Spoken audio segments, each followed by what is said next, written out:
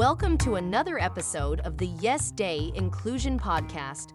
Join Kirby Morgan and Laura Wingler as they discuss the latest statistics from the CDC, which found that 1 in 36 children in the United States of America are diagnosed with an autism spectrum disorder.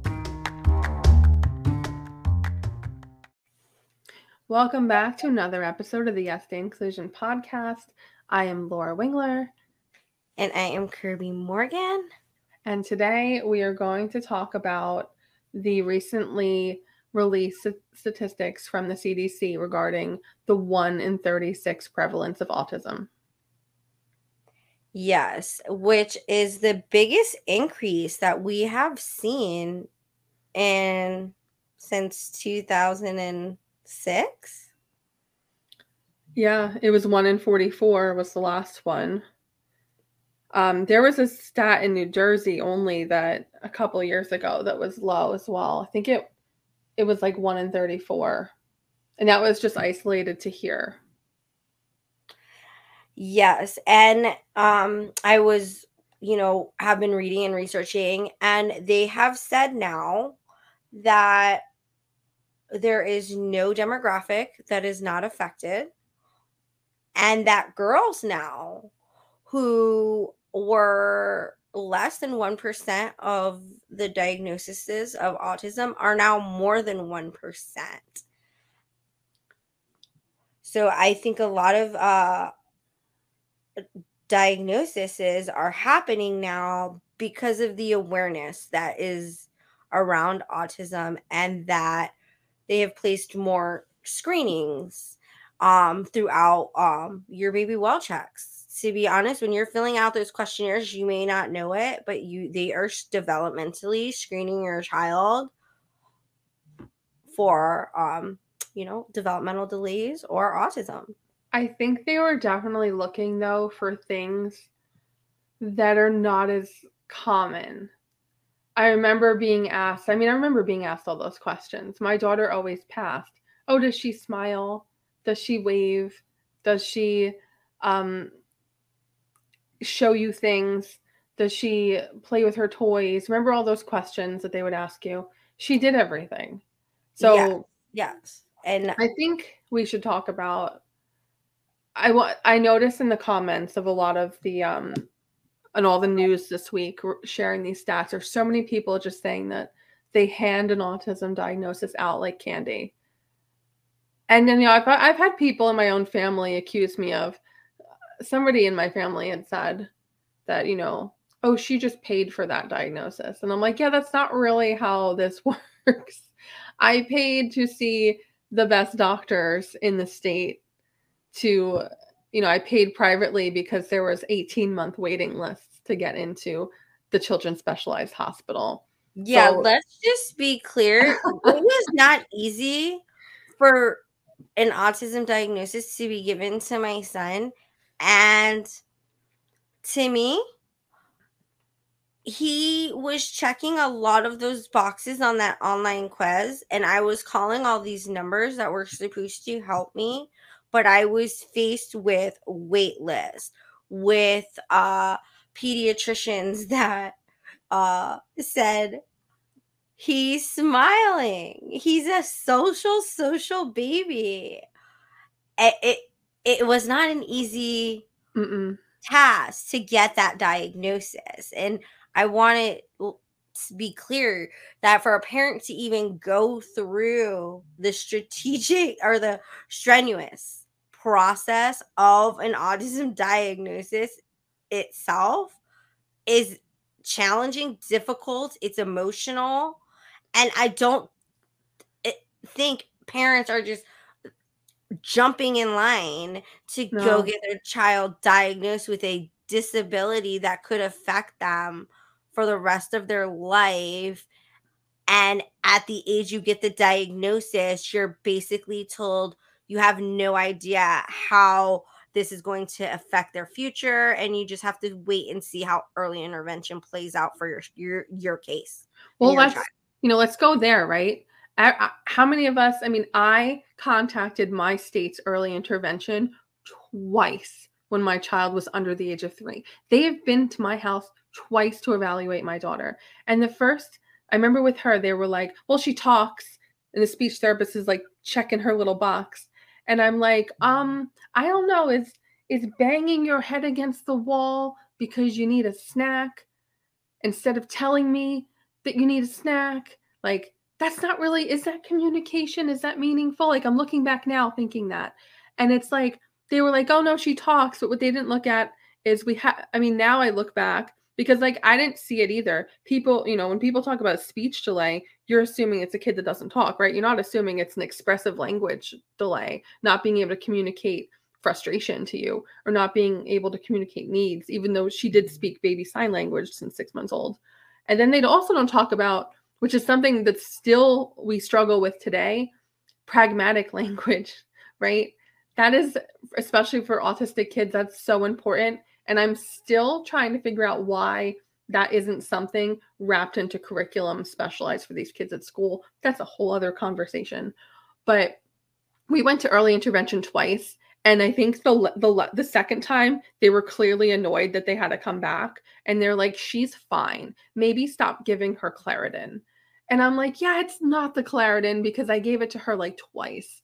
Like that was like a year ago. Like she had ear infection, so she had to take antihistamines. That doesn't cause autism. And I didn't even think, at the time, I didn't think she had autism. I didn't really I honestly was so busy comparing her to her sibling that I just didn't realize, this is my own learning path. I didn't realize how different it could be for two different kids. Like how autism is not the same thing for two, like how every single person is their own unique. That was just something I had to learn on my own journey here, which I guess is something doctors, nurses, practitioners, they all have to learn that too at some point, that they're all completely different people with different symptoms. It's just completely, it's just mind-blowing how different each kid is. Right. And that could also be a contributing factor to more children being diagnosed, because these clinicians and the people diagnosing, I can't talk today, are being exposed and are learning more through practicing. I mean, you get a degree in school, but you have to, apply that to real life. And I think the more exposure and, time they spend around all of kids that are so different. Even getting like an ADHD diagnosis is hard. So for anyone that is not a parent of a child with autism, to say like they're handing these diagnoses out, no, they're not. If it was in my reach, I would go get the stack for the process of getting Jack formally diagnosed with ADHD. He has to have a form sent to his teacher. Me and Jeremy have to fill out separate forms. And that's all before he even gets seen by the specialist that is going to see him and possibly diagnose him. So it's not an easy process. Mm-hmm. And for us, early intervention was basically, like you said, they came out, they assessed him, they said he needed assistance, and they offered like 1 hour of assistance a week with an intervention specialist, and recommended speech therapy. Like they recommended things to me to basically go do through my insurance company because of the waiting list. There are so many children that are waiting for early intervention specialists. And there's just, the reality is there is not people to provide the services. There are not that many therapists. There are not that many teachers. There are not that many out there that can support the needs of our kids. Well, I sent you this article that I read today it says John Elder Robison, and it Yep. says Dana Gassner. It says there is no pandemic of autism. It's a pandemic of need, right? So I think It is. the bigger concern is it's been clear for the last 20 years that this is rising, but it's like the actual everything else is so far behind. Even for me, my advice to parents now when they suspect these things, and I'm always like, try to see a doctor right away. As soon as you can, see a doctor, because these people at early intervention, they're not doctors. Some of them have no business doing what, and I'm saying that on the record, I don't care. Some of them have no business going and screening kids. They really do. Yeah, The people yes, that came to my house to screen my daughter had no business doing what they do for a living because they missed every red flag that I brought to them, that I was taken very seriously by doctors when I brought it to doctors. And I don't know if it's because, of a broken system. I don't know what the situation is, or they're just, it's like anybody can just go do this. Like any person off the street can go evaluate kids. That was kind of the impression I got when I look back, because I get so angry when I look back seeing all of the missed things, because we only got a diagnosis at 3, like right after her 3rd birthday. And I had been and by that trying time, for a good early year. intervention is over. Yeah. And but here's the other side of the coin, right? I can sit here and criticize early intervention, but by the time you start seeing the signs as a parent, you're close to that age, and then all the waiting lists. Like, it's not even possible to see a doctor first. Like, you are really relying on these people who people just come into your house, and this is something every autism parent can relate to. People just come into your house, and when you're seeing, with autism, it's usually you're seeing extreme behaviors. That's usually the red flags when they're little, like things that you're like, whoa, like, why is this little person so angry? Why is this little person so frustrated? And it always comes down to, and I'm so sick of this because this has been happening to my daughter since she's 2 years old, is adults just being like, bad parenting. Must be bad parenting. And they're like, have you tried? And I'm just looking at them like, yes, I have tried that. Clearly. Yeah. So for me, it's not. almost the opposite, Laura, because people would come in and see Jaden like a hurricane, like, oh, wow. And then say, but you guys are doing a great job. You got it under control. When we were barely surviving. Like, I remember a time where I didn't sit down because I had to be prepared to grab him, pull him. And just because I was good at that, or I became what, for his safety, what he needed, didn't mean I didn't need support.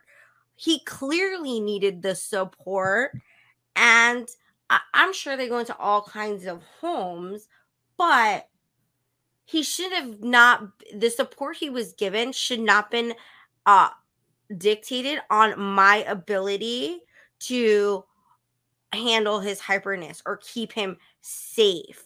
Yeah. Because honestly, it was so hard on me. And when somebody asked me for my advice, I say yes, call a doctor, but then also call everywhere else and get on a wait list. And because by the time you get that diagnosis, the wait lists are only growing. So it's like you have to get, and they're like, oh, what wait list? I said all of them, every single one you can get on. Call and get on it. Listen, we were on, oh my God. So my pediatrician was amazing at the time. Once we really started seeing like, okay, this is like a problem. We need to get help. She was like, okay, get on this waiting list. I was on the waiting list for Children's Specialized Hospital, for CHOP, which is Children's Hospital of Philadelphia. I was on the waiting list for then a bunch of individual developmental pediatricians. But then my doctor's like, okay, while we're on the wait list for those, start seeing individual doctors so we can piece together like an idea of what's going on. So then it was like, okay, let's see a neurologist, a psychiatrist. Then I started doing, in New Jersey, we have Perform Care, which is like a system of care to get in-home therapy to like treat symptoms, which then it was like, then there was a barrier there where they're like, well, do you have an autism diagnosis? And I'm like, no. Then it was like, everything's on pause. And I'm like, well, I can't get that because I'm on all these lists. So I ended up seeing all these different doctors, and it was the same consistent, like a neurologist technically can't really diagnose autism, but they definitely, like, I'm seeing signs of that. And And so like they can diagnose ADHD. So I became, okay, let's say that, because most of for girls, the symptoms are very close for girls with autism. And then even the psychiatrist, I remember calling him back after the developmental pediatrician that I ended up seeing. I got a cancellation, right? I got a cancellation, and they're like, can you come in tomorrow? We have a cancellation. And it was like, they don't take insurance, it's cash only. And I'm like, yes, I could come in tomorrow. I don't care how much I'll it give you costs. all Like, my money. I Yes, need I'll to do get it. like, I need to get some, I can't go on like this. We have to figure out like how to help my kid. And what was just so crazy is I remember going back to that and be like, hey, like, they said autism. You never said autism. Oh yeah, I could see that, but I can't. I don't diagnose that. You know, at that age, I don't. She's 2 years old. I can't diagnose that. And I'm like, but you like didn't think to say anything to me? Like, what the hell? So I went to all of these doctors, but they all confirmed like the same suspicion of it. But it was really like getting into that developmental pediatrician that was able to actually. They did a like 4 hour, had like 3 or 4 hours with her. They were in the room with her, doing all kinds of tests, having her do all these activities. And it was just like, finally, like, so it was like validating to be like, okay, I felt like people were making me feel crazy because I'm bringing all these issues to them. And then I was like, okay, there is something wrong. Like there is some, because I started asking my pediatrician, 18 months old, like, hey, my kid's banging her head against the wall. Like, this doesn't seem normal. And like, oh, if they still do it after, after like 3, then like we get concerned. So everyone's always worried with this number 3. If they do it after 3, it's a concern. Yeah. I got a lot of the same things from my pediatrician. It really was a developmental doctor that saw things. And it was things that I told these other doctors, but he saw them through different glasses with a different perspective. I don't know. But one of the things he said was, when he watched Jaden I remember him, it was a very, very thorough, and I remember, and he said like he had so many notes, like the form, like the diagnosis when you print it out, like it's very, very thorough. And he said to me, did you notice when he was playing with the toys, he was tossing them behind his back, which he does all the time, because I said he doesn't play with toys properly. Like, he doesn't. And he said, hold on, I'm going to pause you there. There is no right way to play with toys. That was a criticism I got from parents on play dates, because my daughter to this day, and this is something that kind of goes against the whole autism thing, she has the biggest imagination and she plays with toys so inquisitively. And people are like, she's not playing the right way. And I'm always like, there's no right way. It's imagination. I'm like, back up. So, okay, yeah. I'll take you there. I'll take it. I agree with that. However, he was throwing the toys. That is so true, because even now, even now, Jaden will play with his alphabet and things like that, and he plays with them, and he is enjoying his time, and he does it not the way I would do it, but it's his way. So I think that took me a while to learn. But when you're on those sites, one of the things are, does he play with the toys? Does he use but anyways, he was throwing the toys behind his back. And the doctor said, like, most children would look to their parent to see the reaction of what, I just tossed this toy. What are you going to do? He didn't even look up. Like, he just kept going, because he didn't care what our reaction was going to be. He was doing but he said things like that were what brought him to the diagnosis, where the other doctors, they saw it so differently. They're like, yeah, but he holds the toy and he likes the toy, which that goes behind what you're saying.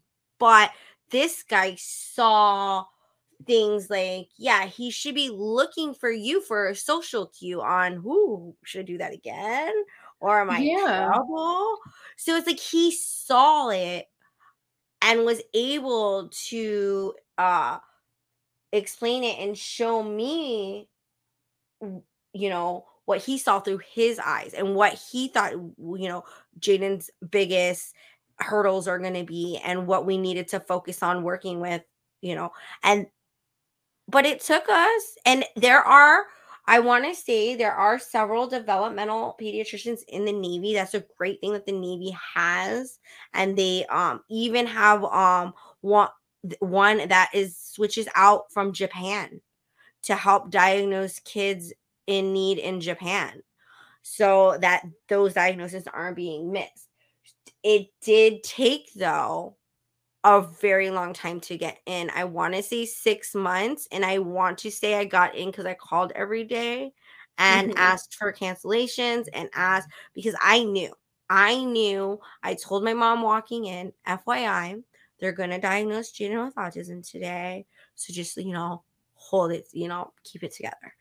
And as soon as he said it, I was I was the one. I wasn't hysterical. I was just like had tears rolling down my face, and it was because not that it was just all the emotions, but I just felt validated. Like I knew it, and somebody is finally seeing like I'm not crazy. Yeah, well, it's validating in a weird way because you end up having so many people talking you out of it throughout. Even doctors will be like, oh, no, it's not that. Let's wait and see. This is typical. I mean, a lot of this stuff is developmentally appropriate. Like the tantrums and stuff for 2-year-olds, they're appropriate. Like they're not abnormal. Absolutely. So it's like, so you have so many people talking you off the ledge, but then it's like, it becomes more apparent with time too, to see that it really is there. So for me, it was like, I kept talking myself out of it, but then still seeing it, like, I don't know, and talking myself out of it. And it's just such a weird, in those early years, it's a weird time. Like, you don't know what to do. And when we were in our test, like, I still see the developmental pediatrician. Like, she diagnosed my daughter almost 6 years ago. I've been seeing her ever since, twice a year for treatment. And she writes all my scripts. Like, she's the best. And what I remember sitting through that really long test and just all the little tests that she had to look for things, like, because there was points where we left the room and points where she wasn't, and we could see through the glass, like just the things she had her do. I just never thought, like, there was one test where she handed her a jar of goldfish and it was like, no kid could get this open. And she just hands it to Allie because Allie, she loved goldfish and she couldn't get it open. And her reaction, the doctor explained each thing to me as we went through, like, each test. Like, she explained to me the results and the why. Like people like to be like, oh, they hand out like candy. Like, oh no, like I was thoroughly explained to what and why and how this all applies to my child throughout the whole process. It was like, well, a typical kid would look to their parent for help. Your kid screamed, cried, and threw the goldfish on the ground and was hysterical. Like, the typical response would have been to ask for help. She didn't know how to do that at her age. So that was a flag. But then it's like, there were so many those tests are so thorough. There's so many components that, I'm sorry, you have to fail a certain amount of those tests to get the diagnosis. It's not handed out. Yes, I agree. And it's almost careless or like callous to say that these diagnoses are being handed out like frivolously. I still get people that say to me, oh, I don't think she has autism. I'm like, listen, I've gone through the steps of acceptance. I'm not going back into the closet with you. Like, I acknowledge it. I know it. I'm okay with it. I've accepted it. I'm working with it. Like, I'm not having this. I get so like, we're not having this conversation when I get really like defensive now when people start to tell me, well, I don't see it. And I'm like, I don't care. I don't care. Yeah. What you see does not matter to me. I'm like, walk a week in my shoes and you'll see it. Even the early intervention person, oh my God, like, I can't wait to write a book one day. Like, my story's not over yet, so haven't done it yet. But like, I remember early intervention was like, the biggest concern was she was getting kicked out of daycares. And they're like, oh, well, daycare's not for everyone. And I'm like, but working is for everyone. Like, what do you mean daycare is not? I remember getting so explosive because that, I don't know, like those little nuggets of ableism and like discrimination, like people just don't see their work. Like, because for me, that was literally how I found out, was she couldn't function in these group settings outside of my house at 2 years old. And 2 years old is very young to have these struggles. So for me, that was a big red flag. And I know when people are just like, oh, might not be autism. Oh, yeah, it is. Yeah. And when you get that diagnosis, it's like you expect support. So as these numbers are I'll laugh. Let's take a minute to increasing, laugh. Like, let's just pause. Like, let's take a minute to laugh. Like, yeah, you really expect you expect it, right? like this like army of people to walk in and help you. What you really get though is this is one of the What most you important really things. get is a piece of paper, and You get ostracized and you literally are just isolated. Like you get, it's like, oh, here's the door. Let's walk through the autism door. And it's like you fall down a black hole. right, like as soon as you leave, then you close the door and then you open another door and it's pitch black. There's nothing there, and you're like, okay, what now?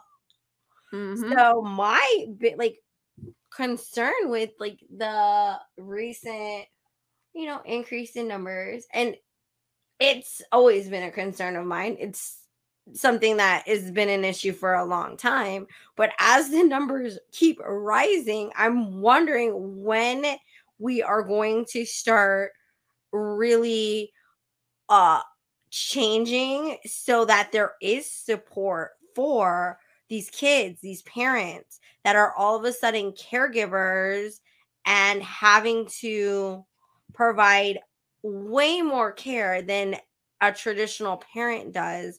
And everyone has like this expectation of how they're going to be as a parent, but when you throw in autism, that's out the window. That doesn't apply anymore. You could have your beliefs, and I support everyone who has their beliefs, but the reality is autism changes almost everything about how I approach a lot of situations that Yeah. are, involve my son, because his brain is wired different, and the way I support him is by learning the techniques that work for him. And that's a whole area that is just like not even really acknowledged. We need to support the parents. We have to magically find all these therapists that are trained.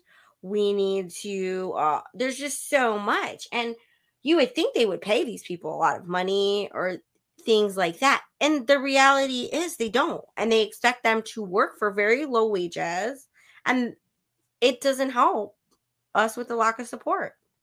Well, this 1 in 36, I like that whole saying that an epidemic of need, because these are not numbers where it's going to be sustainable to just keep saying, put this kid in that class, do that. Like at some point, there's so many that it's not realistic to say that we're not all going to have someone close to us or part of our family who has autism, right? There's nobody's really safe from this. I always like to send that message out to the parents all the parents who've given my daughter a hard time in the last 8 years. I like to be like, good luck getting around it. You don't know who your kid's going to marry. You don't know what your grandkids are going to be like. You literally have no idea if this will ever affect you personally. Like, it's nice you can walk around being nasty, but good luck. Good luck dodging that autism bullet, okay? Because it's out there.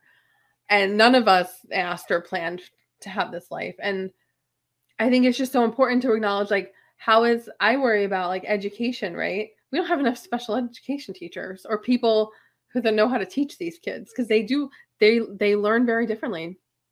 Their needs are different, their expectations are different, or not realistic half the time. I worry about things like the inclusion part, right? Like, these are parts of our community, parts of our society. With the numbers being this high, this attitude that has been happening of segregating and putting them over there, how does that work in the future? How does that work when people are taking over a big piece of the pie? Like, what does that look like? Because it's not a sustainable future if that's the attitudes that people are going to have. Right. And there's going to be no way around it. Honestly, there's not going to be a way around it. The numbers are clearly only increasing, and with the support not increasing, even decreasing in the recent years, because special education teachers, special education paras, the SLPs in the schools, the OTs, their jobs are undervalued. They're not valued. There could be the best special education teacher in the world who wants to be there and would do anything, but then she's paired with paras that have no professional training, are right out of high school, passed a background check, and are not adequate support to help her teach the kids the way they need to be taught. It's like there are so many layers of failure when it comes to education. How are we going to include without training? And like every coach should be trained on autism. Every person that runs an extracurricular club should have some level of training. Why? Because these kids deserve to be included, and eventually you cannot exclude everyone. Well, yeah, I've been saying since she's little. I keep saying, because in New Jersey it was 1 in 34. I'm like, okay, 1 in 34, you're all going to be out of business because you're not going to have any kids left to serve with all the activities that I've had to deal with and all the complaints I've had to file.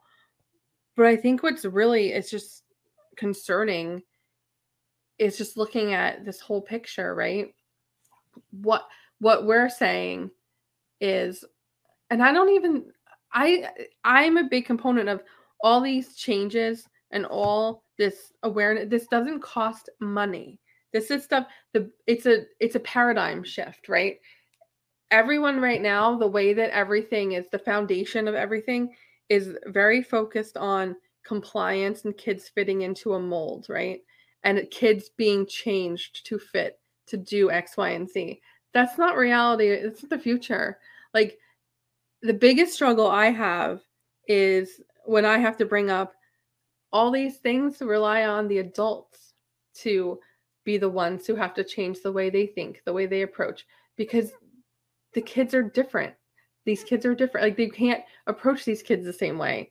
But so many are so unwilling to actually grow themselves as people, to actually be the person they need to be, that's the real barrier in the world. It's not even, because for me, autism has also become a bit about business. I'm sick of reading about all this like ABA, there's so much stuff going on. This OT, Greg Santucci, was uncovering this whole thing with I guess it was the National Education Association pushed an article about student behavior, and it was written by a BCBA who didn't disclose that they were BCBA. So there's this whole like thing that he was uncovering on Facebook about how, okay, but you're like pushing a business that financially impacts you as a person. That's unethical. And this has become a problem because ABA is like the only autistic approved therapy. Research-based. Right? And it's really becoming like, the more, I think, like, for me, and I will admit this, in the beginning, it sprinkled a lot of hope. Like, oh my God, they got her to stop eloping. And then it was like feeding the adults little cookies of, oh my God, like, they fixed this. And it's like, well, no, they just replaced the behavior with something else. So for me, I've become a big component of, I want to teach my kids skills and values and things to be part of the world, not to just keep changing and substituting behavior. Like, it doesn't really work in the long run. It's all about changing behaviors to another behavior to replace it. It's just exhausting. And I feel like we took like 3 steps ahead and then 4 steps back. So for me, seeing it over several years, I'm kind of like, nah, I'm going to move away from that, because that's not a thing. Then I realized, I just paid off my daughter's ABA therapy bills like last month. Congratulations. She is almost 9. We stopped ABA. She was 6. Tell me, and my insurance paid the majority of the bill, right? It just hit me over the last couple of years, like, I paid thousands upon thousands upon thousands of dollars for this. And where did it get me? Nowhere. There's no skills that have been learned. I mean, I have some strategies that I use in times of crisis, but it hasn't really, the other things have made an impact for her. So for me, I look back and I think about all the families who would have gotten that phone call that I got, like, can you come tomorrow? Can you pay $800 for this evaluation? How many families can't do that? Right? And I acknowledge the privilege that I have, that I was able to whip out a credit card and make everything happen. But like, I think about the families who didn't get the help, they didn't get the diagnosis, they didn't get the services, they didn't get all of those things, right? And then I think about, this is the thing where I don't have an answer to, right? I think about all those kids walking around who don't have a diagnosis, either for that reason or because their parents are still in denial and are just saying my kid is fine. Because that's also, there's lots of kids walking around out there whose parents are just don't want labels. They don't even want to know, which I don't even want to get into. Like, I try to explain to parents all the time, like, the label is a medical label that is protected by your privacy rights that nobody needs to know about, but it's better to know what the situation is than to just pretend it doesn't exist, because it still exists regardless. I'm not going to get in a philosophical rant about that, but there's just, and I think about those kids, right? I think about those kids who didn't get the help, but then I also look at, like, I think about both, right? Because I know, you know how it is when you have a kid. There's so many kids walking around, you see it when you're a parent who's dealt with it, especially like the high functioning kids, like, you see the traits right away. Like, and I'm not a doctor, but you totally know when you're seeing a kid in public having an issue, like, you can just almost tell, like, okay, that kid's definitely on the spectrum. Like, you just know. I mean, I don't say that kind of stuff out loud because it's not my place, but I just want to think about real quick, like, I think about the kid who didn't get the help, didn't get the services. Then I look at my kid who got all the help, all the services, everything under the sun. And say there's 2 kids the same age, having the same struggles. They're having the meltdown in public. They're having the behavior, all these things, right? And what I see the same on this playing field for both families are crappy parents. At the end of the day, when you have a kid with autism who's just not diagnosed because you couldn't afford it, at the end of the day, it all comes down to, you're a shit parent. And that, for me, is this 1 in 36 number is where, like, for me, that is where the advocacy is, because I've met so many amazing people over the years. Some people I've met are, like, incredible educators, right? Or incredible, like, important people who get their kids the help. They're families that I know, and we all get the same, oh, we're shitty parents. And it's just like, that's society's explanation is, oh, that kid's not autistic, their parents are crap. And that is, for me, like, what this number needs to work on, is that attitude. Because I know, like, I'm personally sick of being accused of being a bad parent. Right. And honestly, if parenting could fix autism, do you not think I would do whatever parenting I needed to do to help my son not struggle? Like, let's be realistic here when we say that, because so many parents are given such a hard time, whether they have spent their life savings, whether they are working 12 jobs just to pay a copay for one, everybody's circumstances are so different, but at the end of the day, it's always the parents and what the parents did or didn't do. And the reality is, like you, I did everything for my son. I paid, the money was no object. I mean, it was. And of course it is. It's just, we just put ourselves into debt, but substantial debt. And I know, I get, like, so defensive of that when people, because there's definitely people who walk around, especially people who are local to me, who are just like, she's a shitty parent. And I'm just like, really? Does a shitty parent completely give up their career, change careers, read hundreds of books about this, spend all of their time and energy put into trying to figure out how to give their kids the skills that they need to function in life. And unfortunately, like at the end of the day, and I've put so much effort into this, and I'm at a point now where it's like, I'm not trying to change my kid anymore, because I've spent most of her 8 years trying to change her. I'm trying to help guide her by giving her as many skills to handle as many situations that I can, because we can't change our kids. And I think the expectation that we get from people is that we need to change them. And right. Or you can't come here unless you change yourself. Right. Or you need to get this like situation of autism under control and fixed, and then you can come back. The reality is that we can't change our kids, but we can support them and we can help them learn the skills that they need.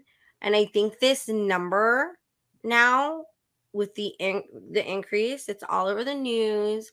It's going to be, I think, autism awareness. We're going to be talking a lot about this in April because it's Autism Awareness Month. So you will see lots of stories about this. And I really hope like you remember or this helps like shift a mindset a little bit, that it has nothing to do with anybody's parenting styles. These are kids from all different cultural, financial, differences. They're all different. Boys, girls. So I hope this helps you think outside of the parenting. It's happening to young parents, old, kids with older parents, younger parents. There is no single thing or factor that causes autism. They have not found it. There is nothing. So we need to say, right? And then I'm so sick of this too. I keep getting these ads about, did you take Tylenol when you were pregnant? Everybody freaking took Tylenol. That's all you could take. That's all you could take. Like you couldn't take anything else. Like, I'm sorry, but if you were pregnant and you didn't have a single headache the whole time, like high five. Right, or if your back didn't hurt and you didn't pop one Tylenol, I mean, go girl, you. Yeah, right. There's all this like victim blaming too. Like, I'm sorry, like we didn't know. There was no way of knowing. There was literally no way of knowing. And there was nothing that any of us did that caused it. It can literally happen to anybody. Like I always just like that it can happen to you. It can happen to anybody. It's not our fault. Like, no, it didn't run in our family. Like, I mean now I guess like we're seeing that, but it wasn't known that it did. Yeah, the same thing here. I was like we were like completely shocked, but guess what? We changed our whole life. We do everything we can for our kid, and I hope that this makes you think about all those parents, 1 in 36 now, that are going to join this club that we're in, that we never signed up for, we never chose to be in, we never we were thrown into, and basically are doing the best we can with the tools and the very limited support that is actually available. Yes, I know. I would just love for people to just put themselves in our shoes one day. Like, nobody would sign up to be a parent. Like, if you're just like, hey, come be a parent in this autism group, you will get things like you can never go out to eat because there's no one to watch your kid. You will have no money because all of your money will be spent on therapists. There will be no T-ball or gymnastics for your child because you will, again, be at doctor's office and therapist. There will be no date night. You will have a 80% chance of getting divorced. You will fight with your spouse about all kinds of crazy things that shouldn't even be part of a conversation in any marriage. You will feel like utter garbage at the end of the day because you try everything you can to make life better for your child, and it's still hard for them. Nobody would sign up for this. Like, this Never. Is not, nobody would sign up to do any of this. It is extremely hard. And it was like, oh, do you want to fight with your whole community? Do you want to fight with everybody all the time? Right. Do you want to constantly have to advocate for basic needs? Yeah. No, nobody wants to do that. but there are lots of us out there doing it. So, yep. And if you are new to autism or autism parenting, we welcome you here and we will tell you the truth and we will never sugarcoat it. So that's yeah, what you're looking for. a big part of our growth, like for me, a big part of my growth over this journey is I'm totally transparent about all the mistakes I've made along the way, because I think it's really important. Like all the things that people say about my kid to me, I said too at the beginning. I was in that, and I've grown so much as a person since then that I know better. So I do better. And for us on this journey, it's just important. Like, I think we talk about the things we've done wrong, or we thought our kids were never going to eat McDonald's. Like, okay. Like, yeah, right. My perfect little angels. Yeah, my kid was going to be like the best behaved kid. We talk about all that because it's important to know that you can't plan everything. It's a roller coaster, and you have to just learn how to navigate it, and how to do better. Yep. And we see you, and we know that you're trying your best. Yeah, we're all trying our best. Yep. All right. Well, thank you. Thank you for listening to this special episode.